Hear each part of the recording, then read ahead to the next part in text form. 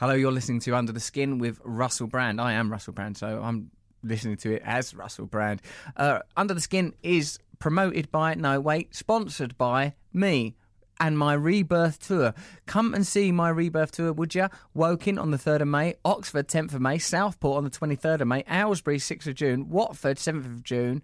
That's going to be a good gig at the Watford Coliseum. I really think it's worth going there. Sir Elton John, Jerry Halliwell, Vinnie Jones, all in attendance in the balcony. Very unlikely. Or Skegness on the 15th of June. Get your tickets at russellbrand.com. Right, now, if you like this show, go and subscribe to it, please, and review it on iTunes. Only 5-star reviews, please. I've noticed, I've been reading these reviews back. Most of them very, very positive. Some real sourpussies have gone out of their way to do a 1-star review. Dad, don't give me 1 star. Take that. You'll bring down the average. Get off there with your 1-star reviews. And the rest of you, get them 5-star reviews pumping. Get it out there. More delicious power for Under the Skin. More. Now, I'm going to be having a fantastic conversation with an academic today, Professor Anne Phillips. We're going to learn an awful lot. Subscribe to our podcast. Come and see me on tour. But other than that, you're free to do what you want. Enjoy the show.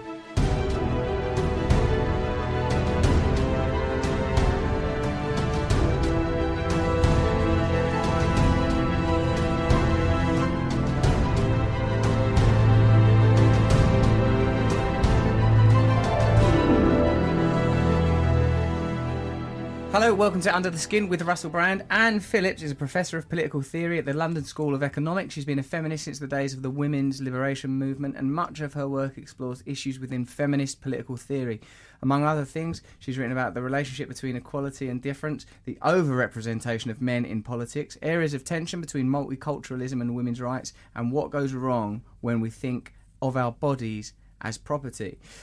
Her books include Engendering Democracy, The Politics of Presence, Multiculturalism Without Culture, Our Bodies, Whose Property, and The Politics of the Human. Anne lives in London and has 2 sons.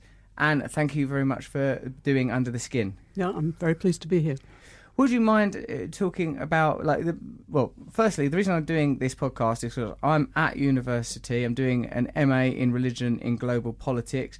Prior to undertaking this course, I was involved in sort of like a national and at some stages international conversation about the relationships between politics, power, media and the management of information. And there were points where sort of like me as I intuitively got involved in rhetoric that led to sort of, I don't know, for me sort of some complications and some frustration. So as I've said to previous guests on the show, my intention is to educate myself and our listeners in some of the ideas that are important and defining of our time, and I suppose like that feminism is an area where I'm beginning to realise perhaps especially ignorant. Is it like when we spoke briefly before on the phone, you said that there are a lot of misunderstandings and misapprehensions about what feminism even is. Would you set us up for the next hour by giving us an understanding? Well, I'll try to. I mean, one of the things that's very clear is that people have an enormous resistance to the label feminism or the idea of feminism. So people often kind of say there's this kind of phrase that people come up with in which they say, you know, I'm not a feminist, but, and then the but, they go on and say, but of course I believe men and women are equal. You know, but of course I think women should have equal pay for work of equal value, you know. But of course I think fathers should be as involved in looking after their children as mothers. And you listen to this and you think, so what is it? What is it that's kind of stopping you from saying that you're actually prepared to commit to being a feminist? And I think the reason that people do stop at that point is first that to be a feminist, it doesn't just mean thinking that we should all be equal. I mean, it does mean thinking we should all be equal, but it usually involves some idea that there are certain kind of power structures that are stopping us from that, right? So that there's a struggle involved, and people will resist because people don't like changing power relations. So I think that's the kind of the point at which people who might, you know, would of course say, yes, of course I don't object to women being equal to men. But there's a reason why they're nonetheless very resistant to this label of feminism. Yes, I'm curious about that resistance, both from women and men, and it suggests to me that perhaps feminism has been negatively portrayed somehow, and and is seen to be somehow has been encumbered with more than just gender equality and the right for women to have a voice that is self-determined and self-defined. I suppose, like, is it the sort of cliched idea? Like I suppose any argument from outside the mainstream, any challenge to the status quo, if there is a legitimacy to the argument, and obviously equality, as you've pointed out in your previous work, is one of the great motifs and ideas of our time. If you can't challenge it legitimately, then it's best to just strap it up with prejudice and baggage and say, well, feminism's about, like, I don't know, somehow about unreasonable demands, unrealistic demands. And I suppose women that won't declare themselves feminists, or perhaps even men that won't declare themselves feminists, are resistant as a result of that erroneous definition. Is that true? Yeah, I think that's true, though. I think very often the way it works is the trivialising of feminism, so that feminists are represented as being obsessed with language, kind of like, does it matter what particular words you use? Or does it?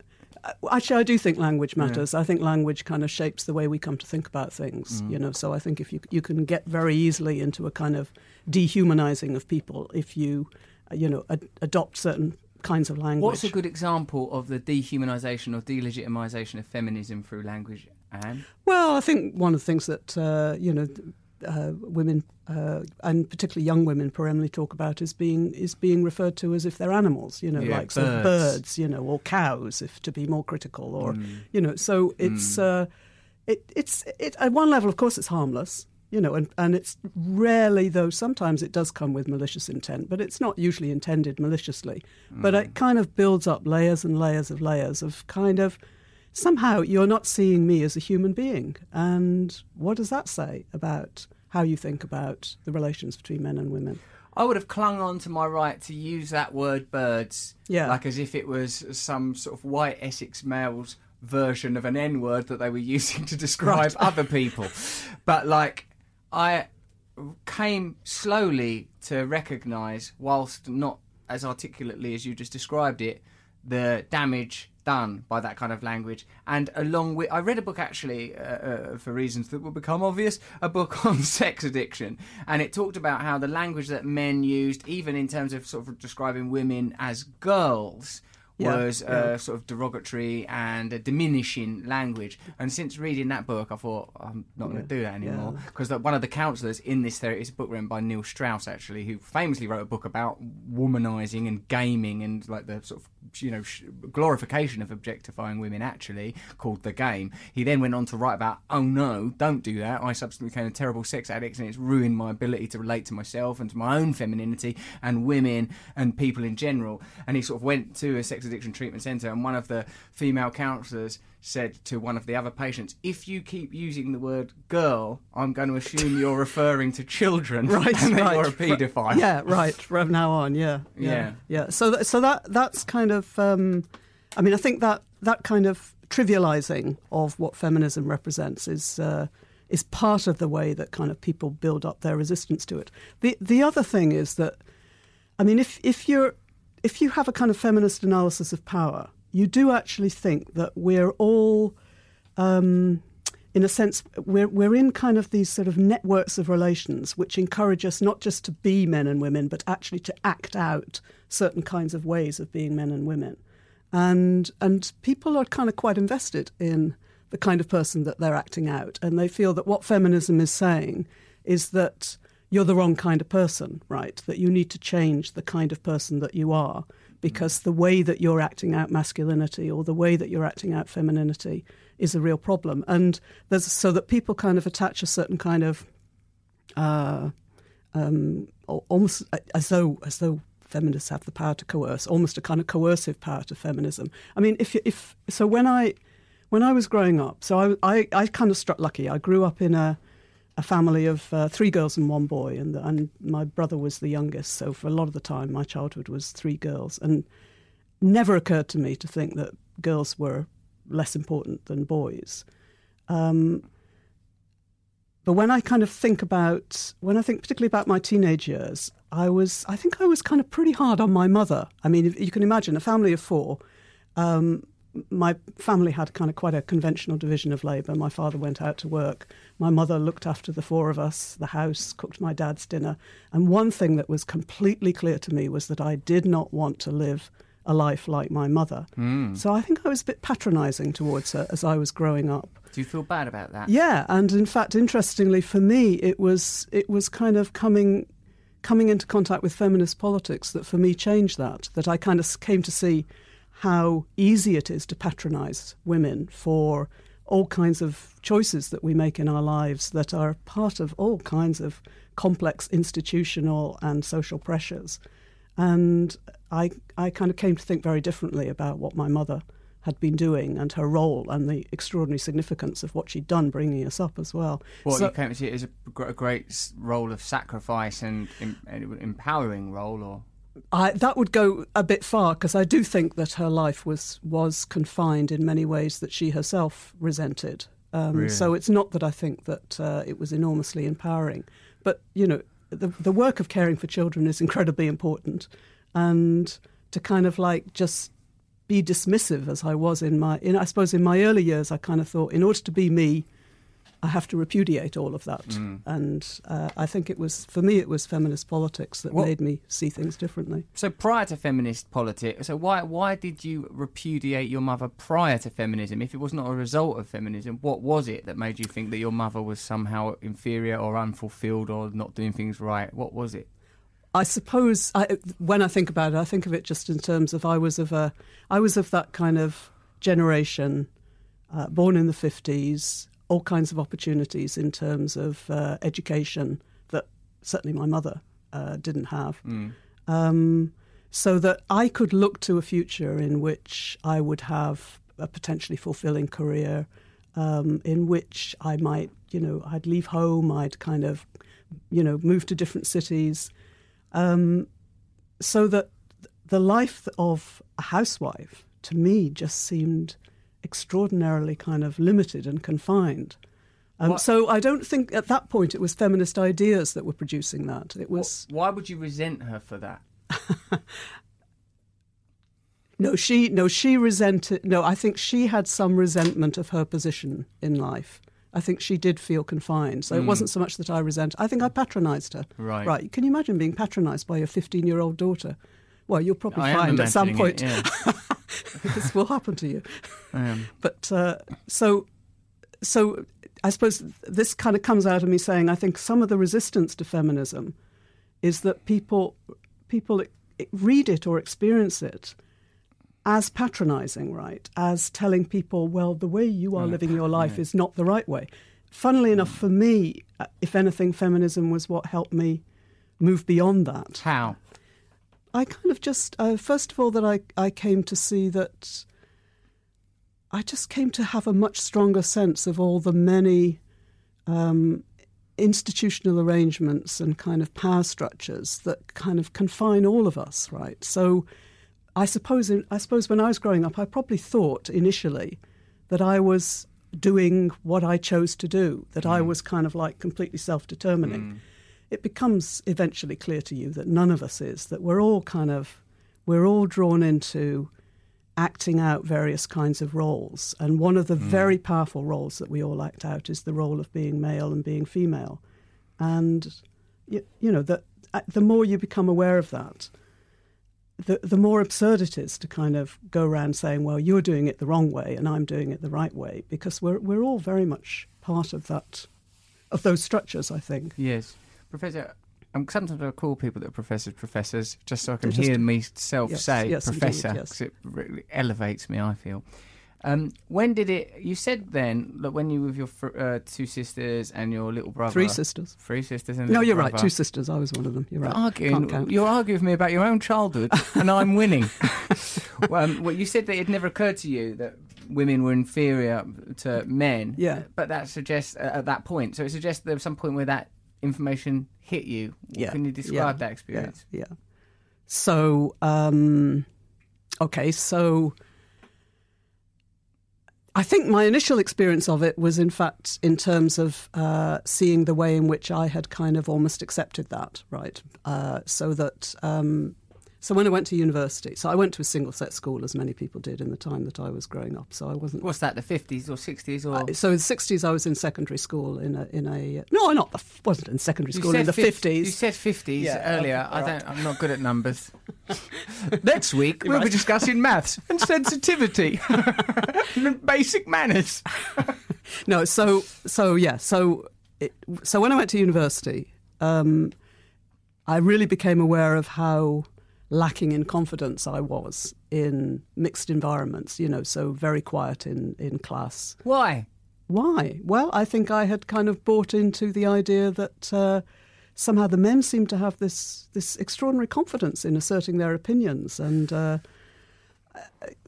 it had never struck me in my single-sex school that it was an issue, but now I was in kind of a mixed environment. Was you confident at the single-sex school?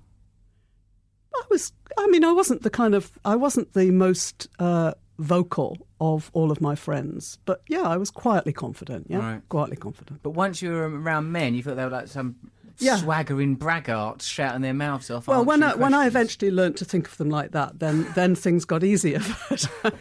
But so there was that experience of realising how much I had myself bought into a kind of acceptance of a sort of inferiority, right? So that was part of the process.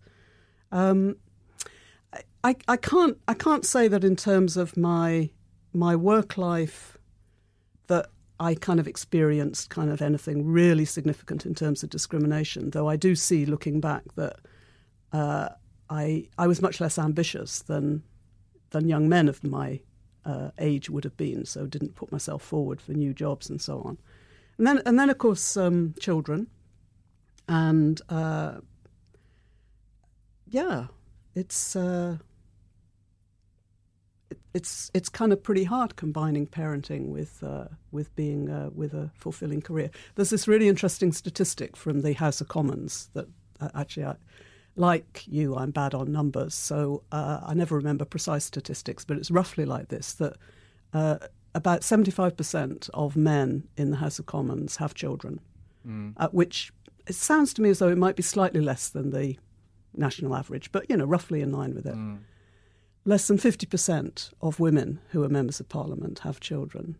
And when you think about what that means, basically that's saying it's so much easier for a man to be a parent and combine it with having the demanding job of being a member of Parliament than it is for a woman. A woman has to have some kind of exceptional kind of circumstances, like, a rich partner or a very helpful partner, very supportive partner, something that will make it possible for the woman. And I think that's a very kind of revealing statistic, and I think that's something that operates in lots of parts of life. What I'm starting to sense, and from listening to you, is that we are unable to see our own conditioning because its parameters lie beyond our personal horizon. So we're unaware, perhaps, of how, with my own inadvertent sexism, growing up in the context I grew up in, that's acceptable language. It's ordinary language, so I wouldn't encounter the idea that is sexist until people go, oh, no, here's this perspective. And okay, I understand now. And perhaps with women are taking on board, are being inculcated and enculturated insidiously to the point where you wouldn't even notice. When you said that thing that you were less ambitious than male counterparts, that's you've taken on the ideology of your culture without knowing it. Yeah, thinking that I was, a very independent person, but actually realising subsequently that I wasn't. How much is what you do as an academic and a writer and a thinker driven by these emotions, by this personal experience of disempowerment? How much of that is present in your work? Not sure it's that, but I'll tell you what is really present in my work is a very kind of burning commitment to equality. Right. So, that for me is the crucial thing that underpins feminism. And it's the crucial thing that, for me, is what matters in life and what we find very difficult to do more than pay lip service to. So I think of my writing and my teaching as very much about just getting people to kind of think a bit more closely about what we mean when we just, this notion that, oh yes, we're all equal now, just trips off our tongues.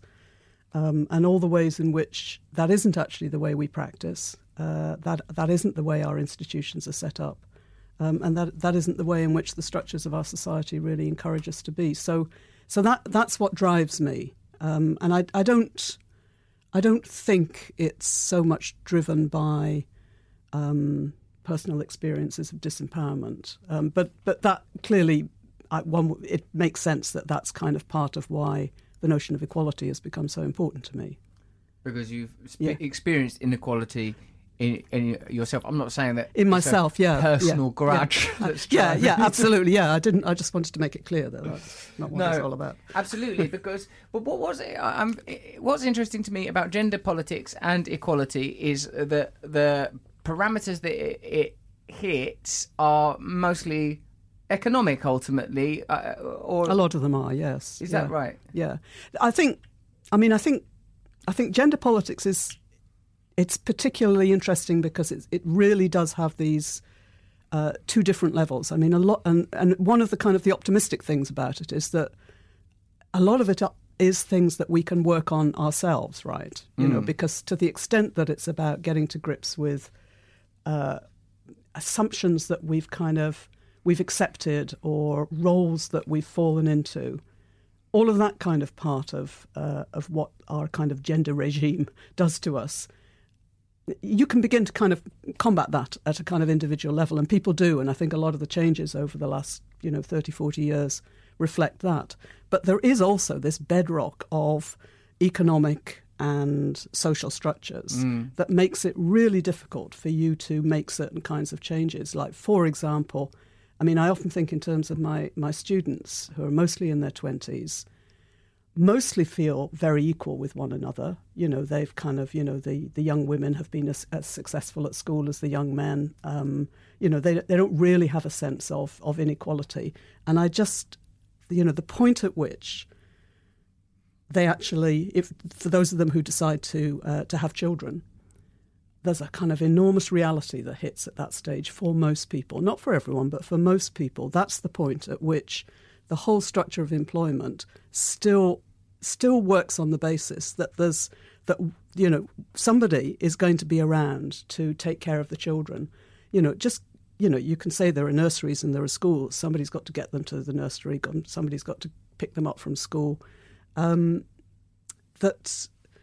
the point at which the gender pay gap comes in, and that's the point at which men continue with full-time employment and many, many women end up in part-time work. Do you think there should be literally no bias according to gender around something where there is a clear biological distinction, like childbirth? Like I'm not not a person that's going to start using biology to dictate ideology because it's a sidestep to eugenics and Nazism.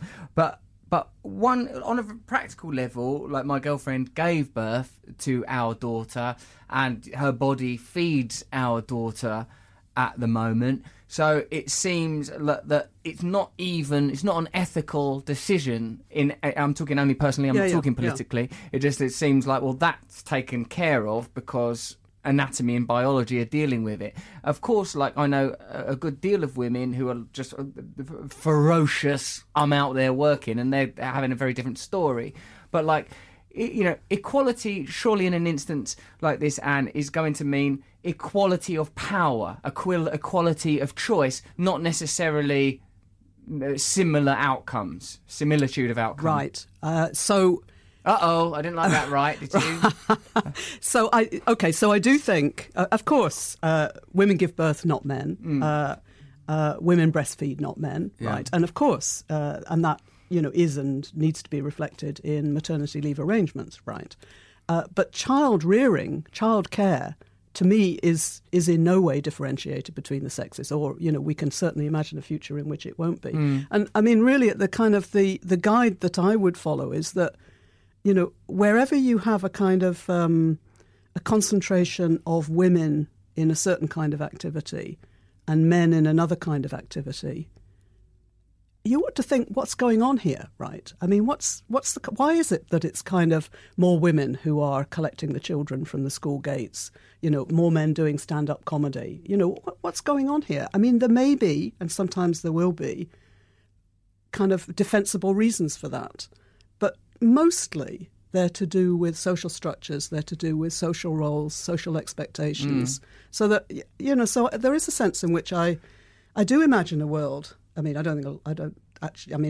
can make do with something considerably short of this, but I do imagine a world in which actually you wouldn't be able to predict from one minute to the next whether it was going to be a man or a woman doing any of the activities that we do, whether it's kind of caring for children, whether any of the jobs in society, any of the ways in which we're segregated into male and female, you just wouldn't be able to predict. Because, what other than childbirth, yes, breastfeeding, yes, what else? What else is there that would kind of, in a sense, provide a legitimate reason why you have the extraordinary concentrations of women in some areas and men in others? Now, as I say, I mean, I can live with a society far short of of that kind of, complete, lack of gender differentiation across all areas. And may I ask as well, do you think if it recurs in societies independently, does that give it a kind of legitimacy? I'm talking, of course, to the philosopher's friend, some indigenous tribe. If they allocate child rearing to females and hunting and gathering to males, is that an indication of the veracity or simply of our need to evolve? Because, in terms of equality, I'm completely right with you. And I agree with you that the most of our behaviour is a result of acculturation and socialisation.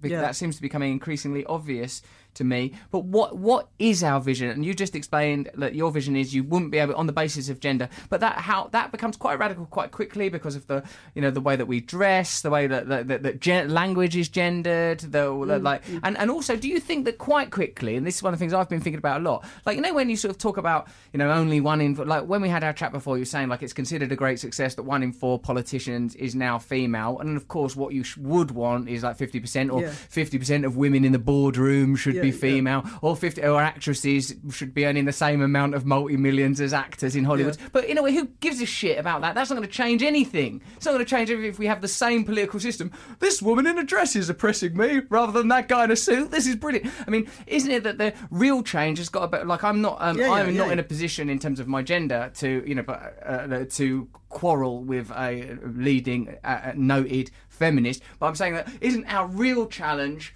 to tackle these institutions head on?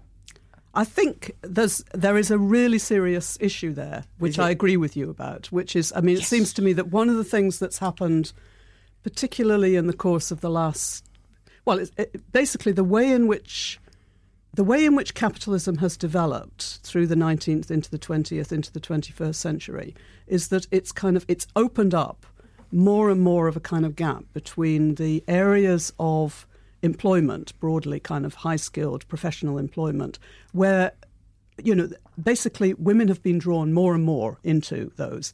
They're sort of underrepresented compared with men, and that is an issue, right? Power is an issue wherever you find it. So all of those things matter. But alongside that kind of gender differentiation in those kind of higher positions of power and influence, where the men have continue to hold on to the power rather than the women, as well as that, you have this kind of very big gap opening up between low-paid and high-paid, low status, high status in society in general, with women very often being the ones who are, in fact, in our society, the worst paid and the lowest status. It's women who are the cleaners. It's women who do the kind of the work in the kind of the sort of the behind the scenes work in the catering trades. So that as well as the kind of the imbalance of gender power, you now have, I think you always did, but it seems particularly kind of apparent at the moment, this very big difference in terms of the life experiences of women depending on where they're located in the class structure. And that's one of the really big challenges for contemporary feminist politics, is to find a way of really kind of engaging with that. And it's one of the ways in which people dismiss feminism, is that if they think of it as only involved with women at the top, as you might say, only involved with, transforming the elites. I mean, I think, wherever there's a power imbalance, it matters, so, it really matters that our politicians, who are making decisions about our lives are overwhelmingly male. I do think that. But I also think, I also agree with you that there's a kind of sense at which you think, what about the kind of the life experiences of the vast majority of women the world round? Yes, yeah. Because actually, one could speculate that by getting women into that position, they would have to become kind of honorary or de facto males to operate within that system that has an essential maleness, an essential whiteness, regardless of their superficial femininity or ethnicity, that the power structure sustains itself and can incorporate outsiders as long as they can conform, much like here's me talking about something I know very little about, which is not uncommon to me, queer politics, like that certain sects of the gay community can be incorporated in the mainstream as long as they economically behave like affluent white people, then no problem. But if your sexuality or your differentness or your otherness, as it were, is threatening, then it cannot be included. Well, just on that, Please. I think what the research indicates is that that's true where you're talking about much smaller proportions, token presence of women. When you do have situations, and there are parts of the world where that's been more the case, but in Europe, particularly the Scandinavian countries, where you've actually moved to a much greater parity between the sexes, actually it does make a difference. Would that it? The kind of, that in a sense, women no longer have to kind of simulate the male when they're in a larger community, a larger network. You would see a seismic shift. Well, let's not kind of like, Not let's going to be seismic. But you do see a shift, and you see a shift in the men as well. It begins to change the male way of thinking about what the policy priorities are. So the research indicates that there is a way in which your analysis is correct when it's very much about sort of the few token individuals. But there is a way in which you begin to change the real balance, and then different things begin to happen. So even if we made a relatively minor change to our democracy, like it must be 50% male, 50% female, like the population, you're saying you would see a difference. You'd see a difference in the way political discourse was conducted. It would be worthwhile and relevant. Thank you. Yeah, that makes sense to me. I suppose I get caught up on sort of because I am male. Thank you for noticing. I get caught up. I suppose I don't invest in it. Now here is some sponsorship announcement now by me. Right, so you wrote this book about our bodies, whose property. Now, this is this territory I'm interested in. Prior to being in a monogamous relationship or previous monogamous relationships, I very much identified myself around sexual freedom, liberation, promiscuity. How I'm getting the sense that may have been detrimental to women that I was sleeping with. What are your views? And now if I speak absolutely honestly, I suppose there's a tacit objectification in that I would regard women that I didn't know not as commodities. I mean, it sounds too brutal and reductive to say as commodities, but I would enthusiastically and excitedly regard women as, right, this is what we're up to, and I suppose why is that harmful, and how should that change? And I mean, it has changed in my personal case, but can you talk about it more generally? Well, I mean, I think anything which, in a sense, reduces a complex human being to one part of who they are is potentially a problem. We do it in lots of ways, of course, not just in relation to bodies and sex. But it's a problem. It's a way in which we diminish the kind of the humanity of the person that we're engaged with. I think one of the things about the sort of the coming to think of, I think we're in a world where everything is very much commodified. The world we live in at the moment, including our relationship to our bodies, so that increasingly kind of, people will say, well, it's my body and I can do what I like with it. And of course that's true in one sense. I mean, the sense of it kind of it being my body and I can do what I like with it is and here I'm kind of, in a sense, I'm thinking from the perspective not of you, but of the women that you might, in retrospect, think that you have been, in some sense, abusing, in the sense of not taking them seriously as human beings, right? But they made a choice too, right? So that the defence is nowadays is always, people make their own choices. Who are you to kind of say that the choices that people make are inappropriate if people enter into what you think is a diminished relationship, but they're happy with it? What's the problem? And I think there is a real problem about the way we've come to think of freedom as this freedom to do with your body or, your property, what you choose, which is a very odd way to think about relating to your body. First of all, it's very much about, so there's me and then there's my body, whereas actually you're completely in your body. You can't separate out yourself from your body in that kind of way. And it's a kind of, but it's a kind of incredibly individualised way of thinking about freedom. I agree with you, and I think that what I suppose it's a result of my personal perspective that where I interface with the ideas that come up in gender politics, it appears in my understanding of it to interface with ideas like materialism, consumerism, capitalism and individualism, like an idea like that your body is something that you own and that you use how you want to. That seems like an idea that is lacking in awareness and lacking in spirituality.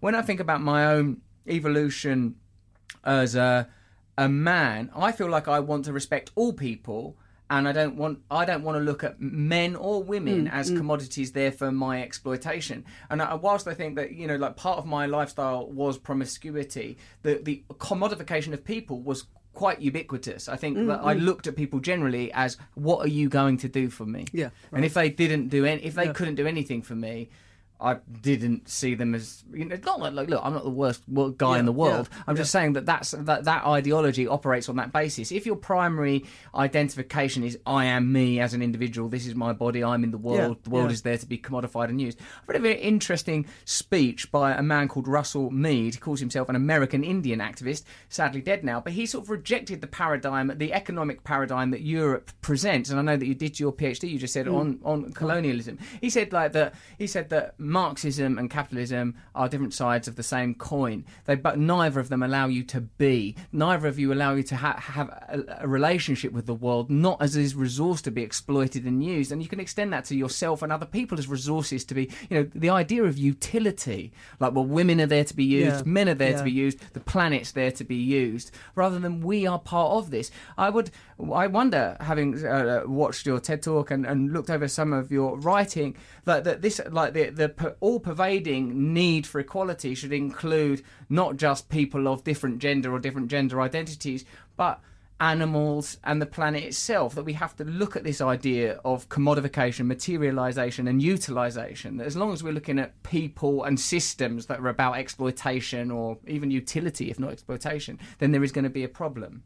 Yeah. So I mean, I think if you extend it to animals, you definitely have. I mean, we definitely have to think about our responsibility to animals and to the planet, right, and not just see them as kind of means to our purposes.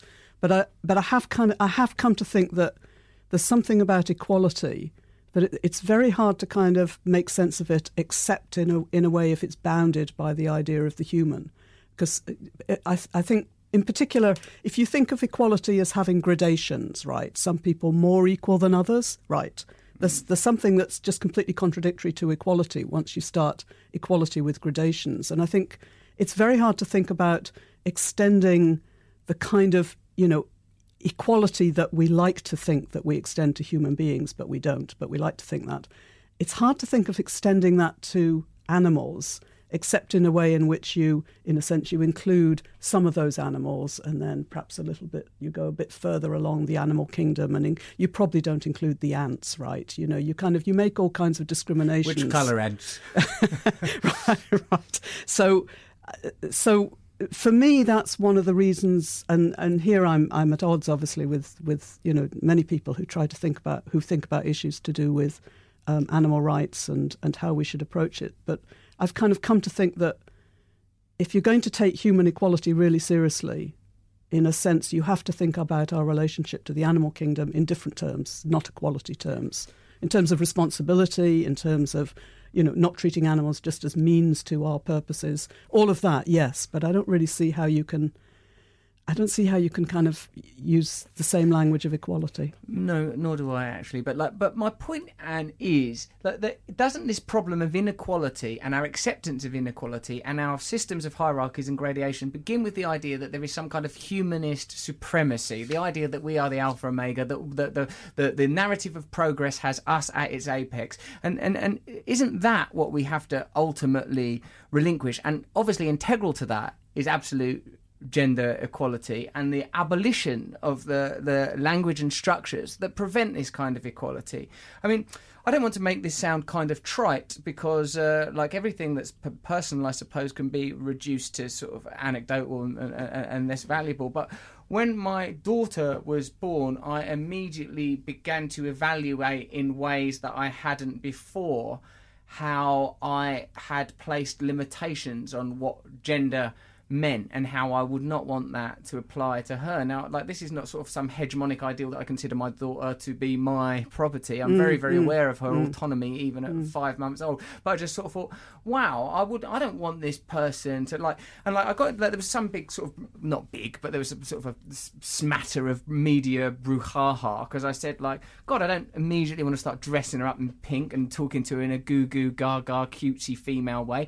When I play with my baby, I'm like, I growl at her and I sort of try to treat her in a way, well, I don't try to treat her, it seems very natural to treat her in a way that's sort of playful and robust, and I'm sort of want to respond to her spirit beyond what her gender is, beyond it. Not that her gender is irrelevant, but that it is not prohibitive to the person that she is. It's astonishing, though, even when we have the best of intentions, just how powerful that kind of that those gender assumptions are. So, I mean, this is probably not a very good example, but my son and his girlfriend recently got a kitten, right? Lovely little kitten, sort of beautiful markings, kind of lively, into everything. Martha. They took Martha to the vet, and the vet said, "Well, this is not Martha. This is a male cat, right?" Arthur. So, well, actually, they could have said Arthur. They decided to go for Marcel, but there you go. What astonished me was that when they told me this story, it was as though my perception of this kitten, exactly the same kitten, looking exactly the same, right? All the same personality, suddenly changed. And I thought, oh, this isn't Martha, this is a tomcat, right? And if you think of the power of projection, right, and I'm someone who's thought a lot about gender. Theorist. Exactly, right. And if you think of doing that with a kitten... Marcel, you better get down those pits and start mining.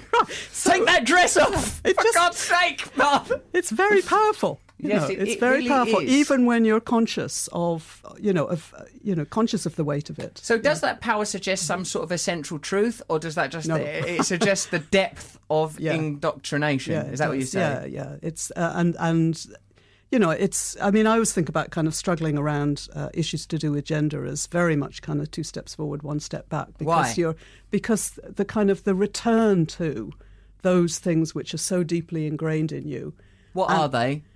The assumptions about some kind of ways in which masculinity and femininity are somehow very different ways of being in the world. Plus, of course, all the actual, we've talked about this, the actual social and economic pressures that, that sort of push you back into the cage, even when you're trying to get out of it. So, you give the example of dressing your daughter in pink.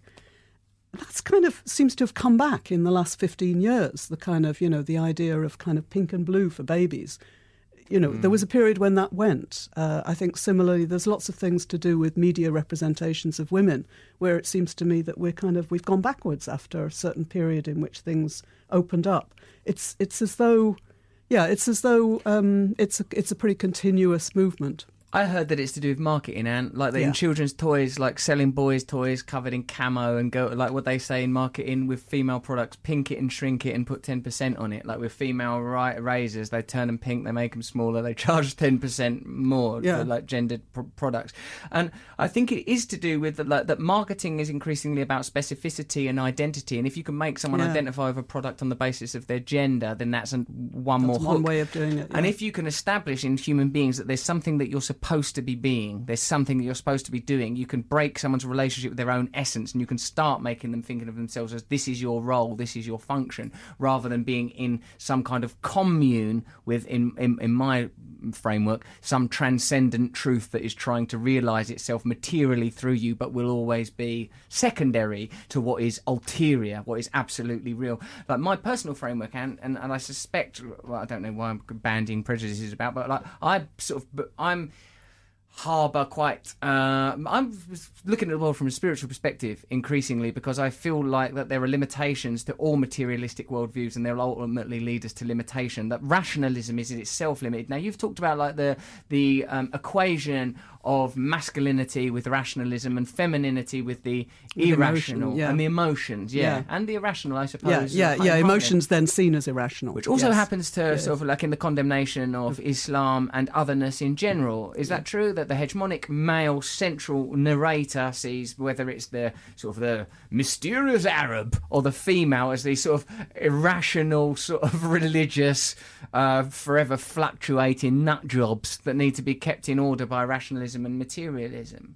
So do you say, when you're saying that women must demand absolute equality, are you saying that other traits and aspects that are typically associated with femininity ought be given similar equality, or are you saying that women are not less rational or more emotional? Right, yeah. No, I think the way in which the kind of the reason-emotion kind of opposition has been set up and so overlaid with the kind of the male-female, so that the reason is male and the kind of the emotion is female. That's what has to be challenged. It's the kind of it's the setting those up in opposition. So, I mean, like one of the things, like if you think about emotions, so this is an example that's often given in the philosophical literature. When you feel fear, which is an emotion, the reason you feel fear is because there are certain reasons, right? You've had certain experiences, you've read something, you know that this situation is potentially dangerous. It's not like kind of instinct or something that's acting. The things that we think of as emotions are themselves grounded in reasons, so that there's the idea that there's a rationality on the one side and then there's emotionality on the other is itself it's already kind of set up a kind of false divide, and then it's superimposed on that the male-female. So it's not a matter of saying, obviously feminists do also say, look, women are rational. It's not that kind of women are kind of driven by their hormones and can't think straight. So obviously that, we make arguments about that. But I think the more profound argument is to kind of challenge the particular way in which that reason-emotion opposition has been set up. I'm starting to see more and more that these taxonomies are erroneous, that there is no real distinction. Like earlier on when you said, how is there an I separate from the body? Like, that sort of my psyche, my emotions, my thoughts and anatomy are indistinguishable and interwoven. And I thank you. I've always felt sort of somewhat shamed by my own emotion. Like I've always been quite an emotional person and hysterical, in fact. And the word hysterical, has sort of female connotations. Very female, yes. Yeah. And I think that perhaps feminism, there's a lot that men can gain from gender equality, actually, in that it's closer to truth and closer to reality. And I think a lot, like my personal feelings of I felt like I didn't have access to ideas of masculinity that are conventional, traditional, given my background, that are sort of overt. And I think like a lot of men feel that. Now, I'm not trying to transform this into a conversation about the rights of men, because that seems to be a bit of a trope. No, but it is absolutely true that if feminism is means anything, it means a transformation for all of us, right? And I do think it has to mean that there are certain areas where men lose power. I don't see how that can't be part of it. But it's about enabling men to engage with their children. It's about enabling men to have more fulfilling relationships with women and with other men. It's about a transformation that all of us ought to look forward to. Yeah, we should be embracing it, actually, because what is this? What have ordinary men, if there is such a thing, got to lose? When you talk about that, there will be. Sorry, when you talk about power being like that, some men will inevitably lose power. Who do you mean? Yeah, I do mean the powerful. Yes, I mean but also there are, there are ways in which I think if you think about domestic violence is sometimes connected with precisely the experience of losing power in society as a whole. Is it? And then playing it out by establishing power within the domestic relationship. So I am mostly thinking of the transfer of power from, the kind of, the sort of, the powerful men of our world. But it isn't just about that, because there are ways in which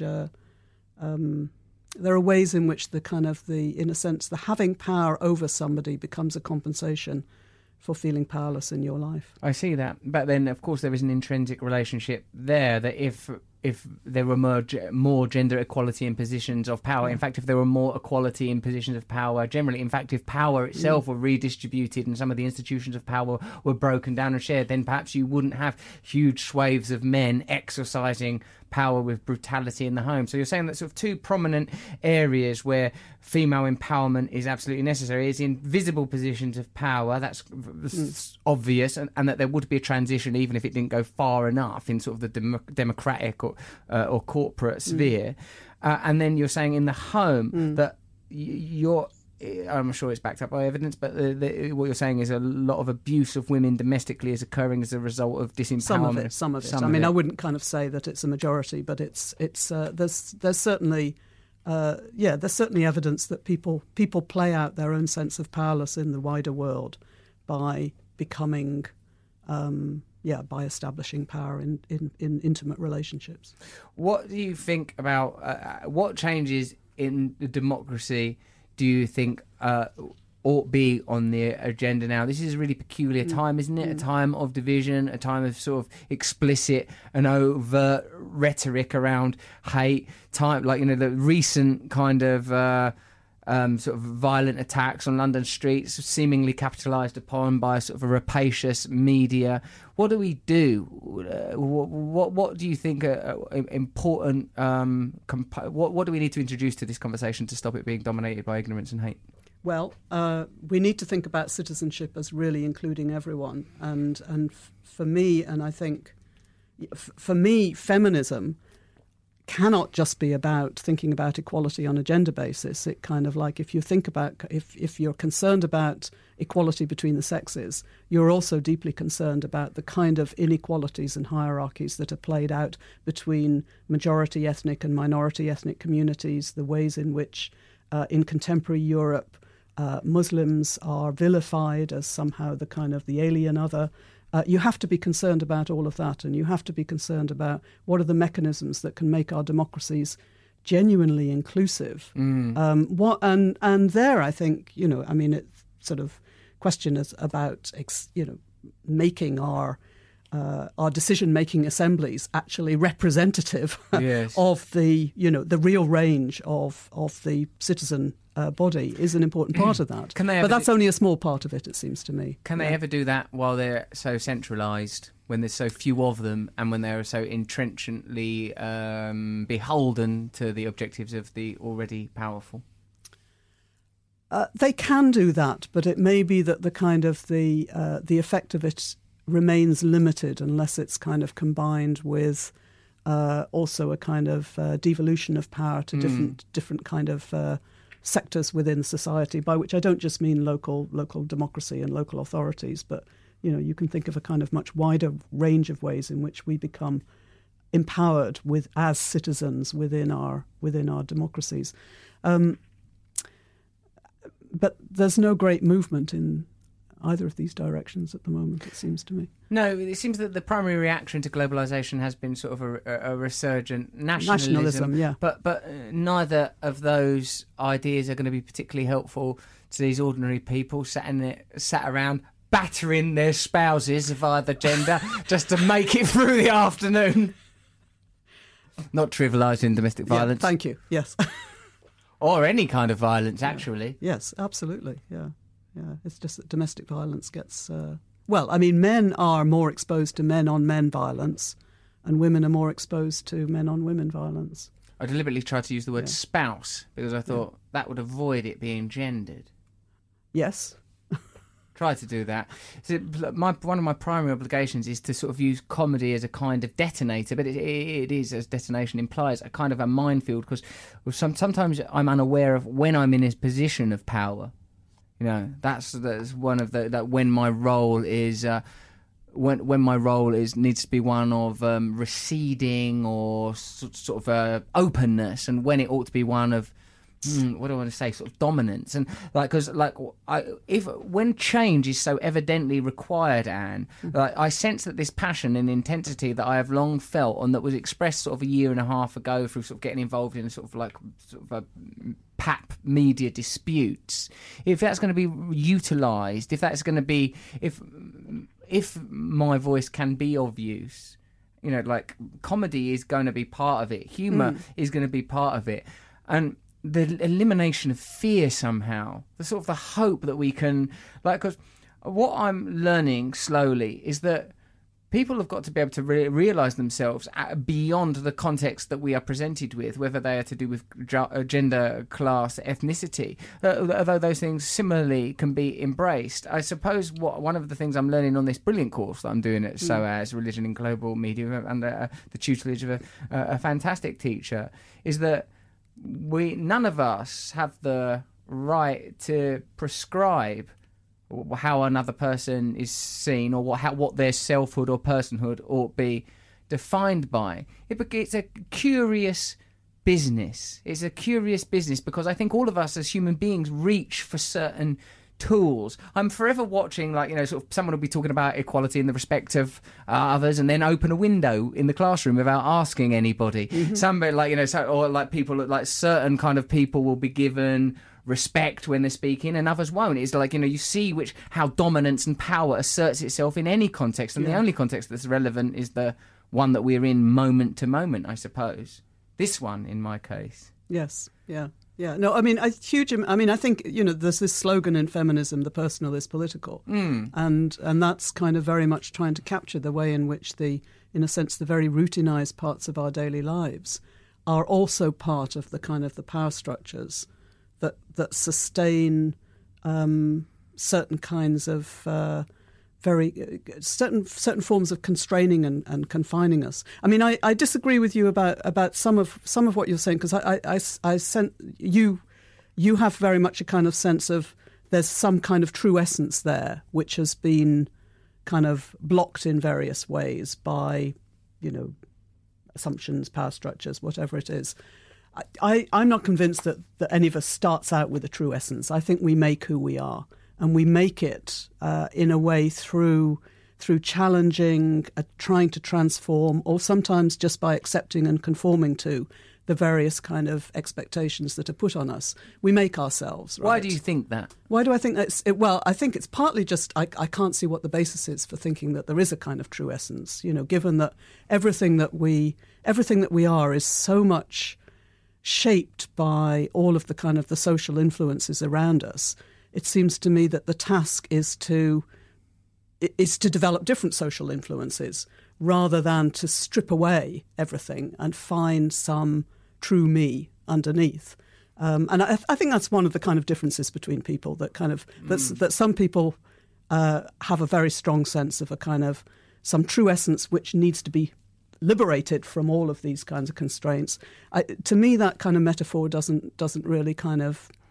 It doesn't make much sense to me. I see it much more as a kind of process of creating and constructing a new me. I think that it's difficult to argue with you, but the basis for my personal belief, Anne, is that without an essential truth, then we are manufacturing narratives of distinction without any basis for ultimate judgment or validity. Well, why not tyranny then? Why not tyranny if all there is just this material? And the other, my intuition is that if on the level of biology, whilst, you know, there may not be an essential Anne or an essential Russell, this body did basically grow. Now, I may have influenced it with the type of food I ate and the type of drugs I took and the type of exercise I'd done, but it basically just turned up.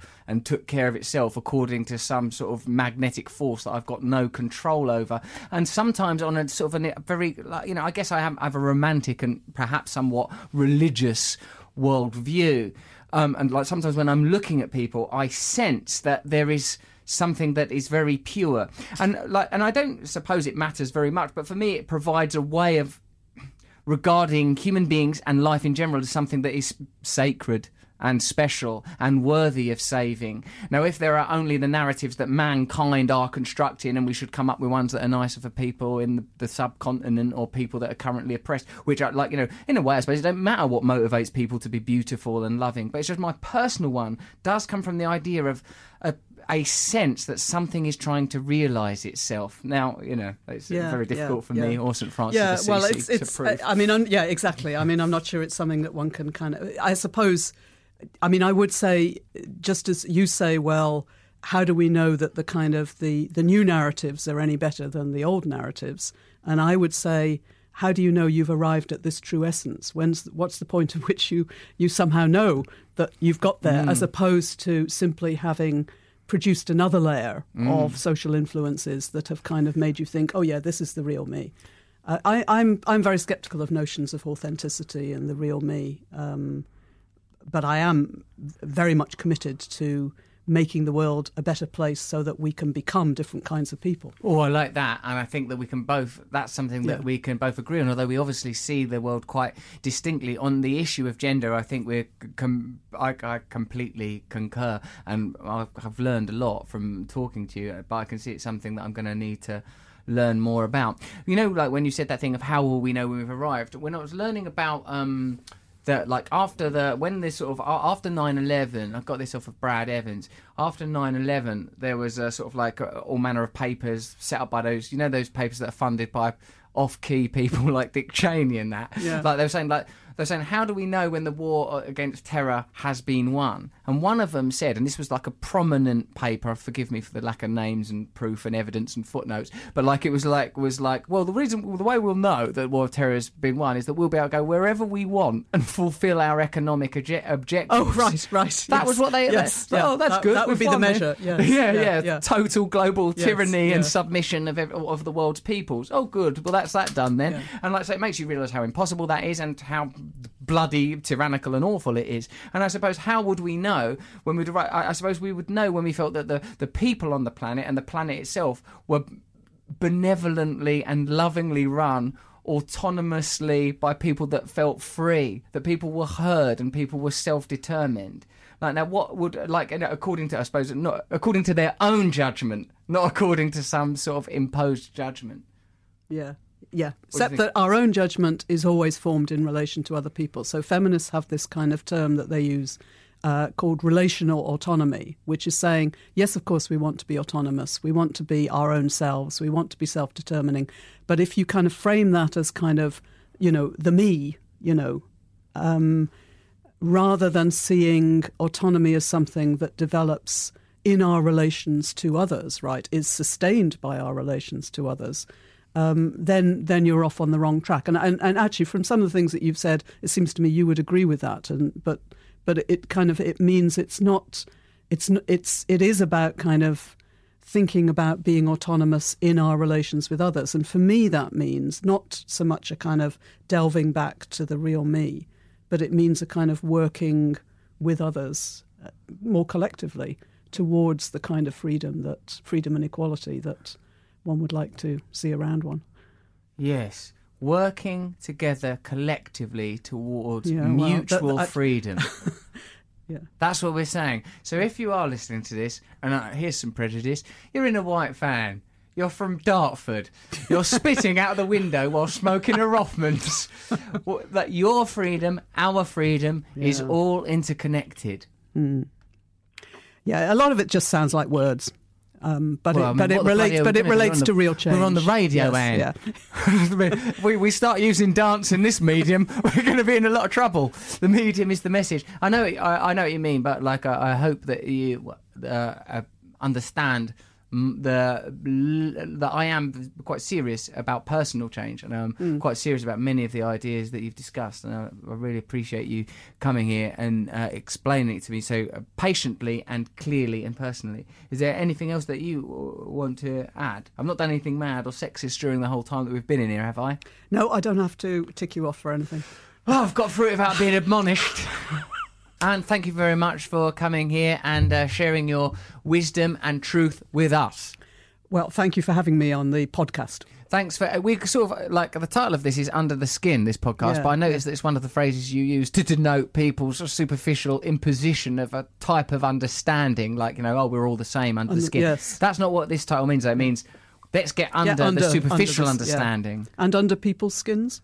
That was the sort of secondary thing, yeah. Potentially. We thought that was a good double meaning. Yeah. Thanks, Anne. Okay, thank you. Well, that went well, didn't it, with Anne Phillips? There were a couple of moments where I thought I'd upset her with my remarks. That spousal abuse joke, I shouldn't have done that, but hopefully she understood the spirit of it. Now, if you like this show, please subscribe and review it on iTunes. We only want 5-star reviews, please. Thanks for listening to our show. We love you. Next week, we are talking to Yuval Noah Harari. Sapiens he wrote, and he'll be talking to us about his new book, which is called Homo Deus, which sounds to me like he's saying man God. But we'll be asking him about that next week. Keep listening to us. Love you. Bye.